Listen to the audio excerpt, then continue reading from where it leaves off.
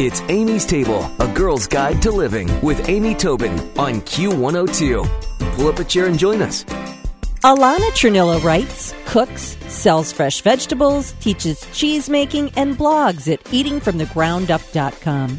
Her first book was Homemade Pantry, and her latest is The Homemade Kitchen. And she's joining me today from Western Massachusetts. Hello, Alana. Welcome to Amy's Table. Thank you so much, Amy. I'm so happy to be here. Well, I am happy to speak to you. When I started to flip through your book, and I love the way it's divided, and I love the images and just some of your thoughts, I thought, I'm going to just love speaking to you. So, yay. Yeah, it's really great. And what I love is that your chapters are divided in such an interesting way. Talk to us a little bit about why and what they are. Well, really at its heart, this book is about all the different ways that I try to eat in a way that reflects how I want to live. So although, it's packed with recipes and this is all the food, this is really the food we eat in our home, in our kitchen, and how we use produce through the year. But it really ended up making sense to organize it around these different ways that I try to stay on track in terms of how I want to relate to food in my life. So, it started out being organized in many different ways. And in the end, my editor and I, we sat down, we had a big meeting, and we said, this list of these ways to really incorporate food into our lives in good ways, this list is what this book is all about. I just love it. I think it's such a great way to approach it, and also so sort of inspirational, too. For example, your first chapter, Start Where You Are. Yes. So Start Where You Are is really, that's the introduction to the book. And I just think, for all of us, whether we're experts in the kitchen or beginners, it's so good to just think about, who am I in the kitchen and what makes me happy? What do I want to eat? Because I think there's a real tendency these days, especially with so much perfection out there, to just reach in places that don't set us up for success. We just see so many images, whether in social media or in food TV, of just perfect food. So I love to just encourage people and myself to say, who am I? What do I love to do in the kitchen? What do I crave? What do I know? What do I want to learn? And really just to start where we are and go from there. Well, in fact, there's a quote from you in your publicity materials. Homemade food is the opposite of perfection. It holds the stamp of its maker. And you're so right. It used to be body images we'd see all these images of and go, wow, we can't live up to this. And it is so food images now. When you think of Pinterest and then people go and try and make it themselves and post their Pinterest fail, and it's true. It's just like, wait a minute, good food is not necessarily camera ready and not necessarily on trend or, Food is really, homemade food is meant to feed us and our families and our friends. And if it does that, then you have success. I just think we need to just slow down and really assess how we're working in the kitchen and really set ourselves up for success. Yep, I agree so very much. Well, the next chapter, and we won't go through every single one, but I really like the Be a Beginner.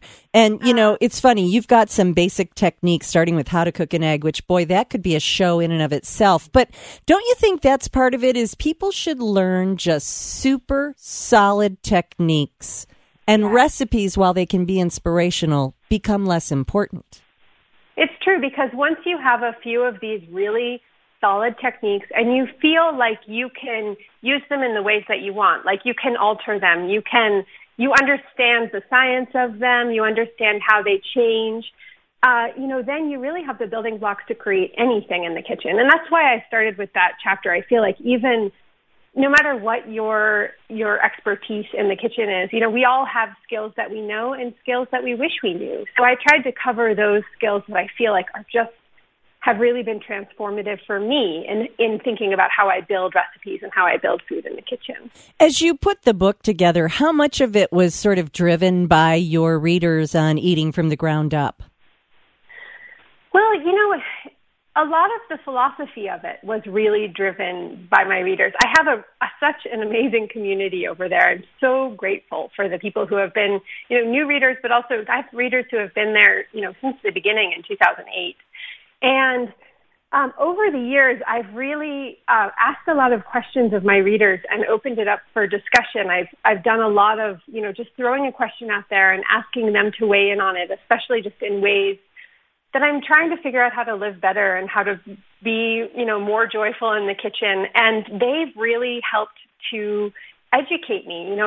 It's such an amazing thing. The internet can be so great in that way that you just can have a conversation with thousands. And and sometimes that can be overwhelming, but I like to try to find, it's such a strength of the internet, something I'm so grateful for. So really, a lot of the ways, these conversations in the book about picky kids, about ways to slow down, about ways to, relate how I cook to how I relate to politics. I mean, all of those questions have really been addressed on the site. And I'm so grateful to my readers for weighing in on that stuff, because it's really brought all these sort of new thoughts to me. And so it's definitely been shaped by the readers, of course. I think that's great. If you're just joining us, we're speaking with Ilana Chernila, and she is the author of The Homemade Kitchen, her latest book. And, I love that this is both cookbook, both sort of straight talk and inspirational. I'm looking at how to roast a chicken. Again, that is a topic that could go on for days, but I love it, and it's an important one.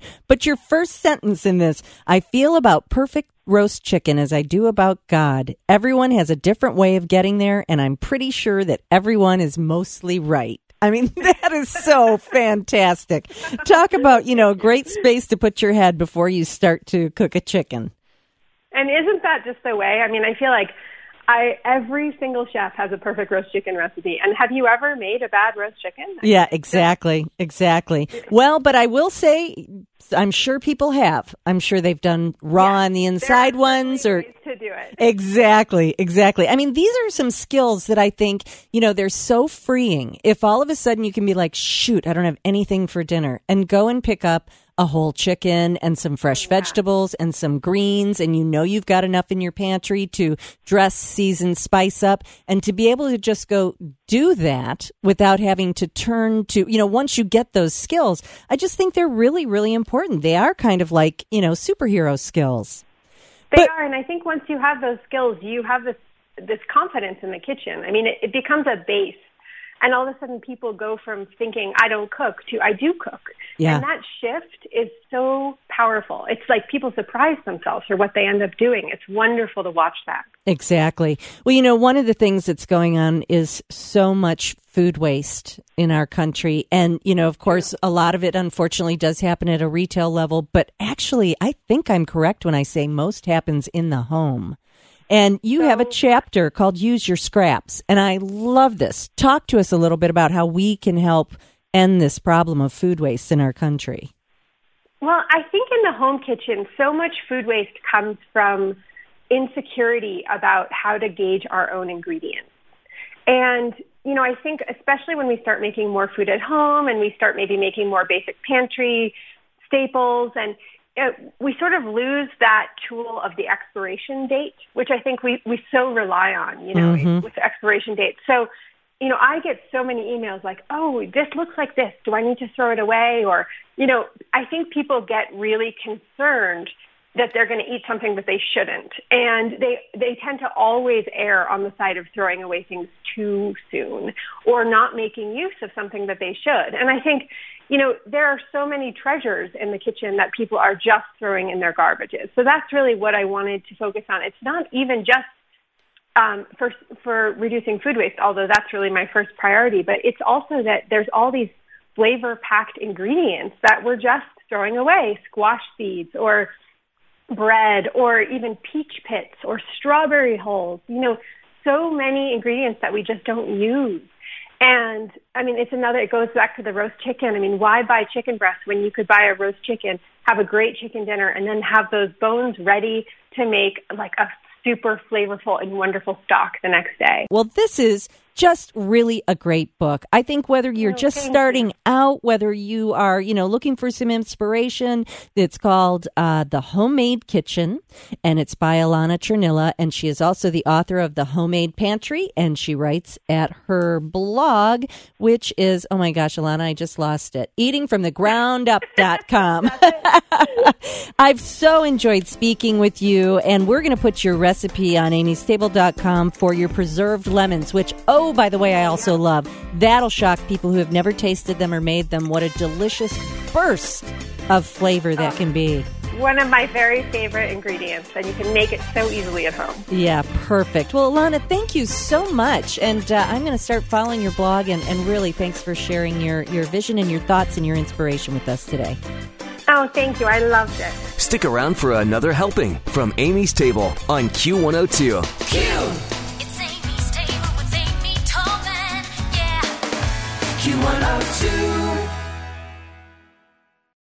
Splash, splash, splash. Apply a little splash. When your windshield's getting dirty, just apply a little splash. When your windshield's full of grime, bugs, dirt, and snow, just use a little splash and be safe on the road. Splash, splash, splash. Apply a little splash. When your windshield's getting dirty, just apply a little splash. See safely on the road when you apply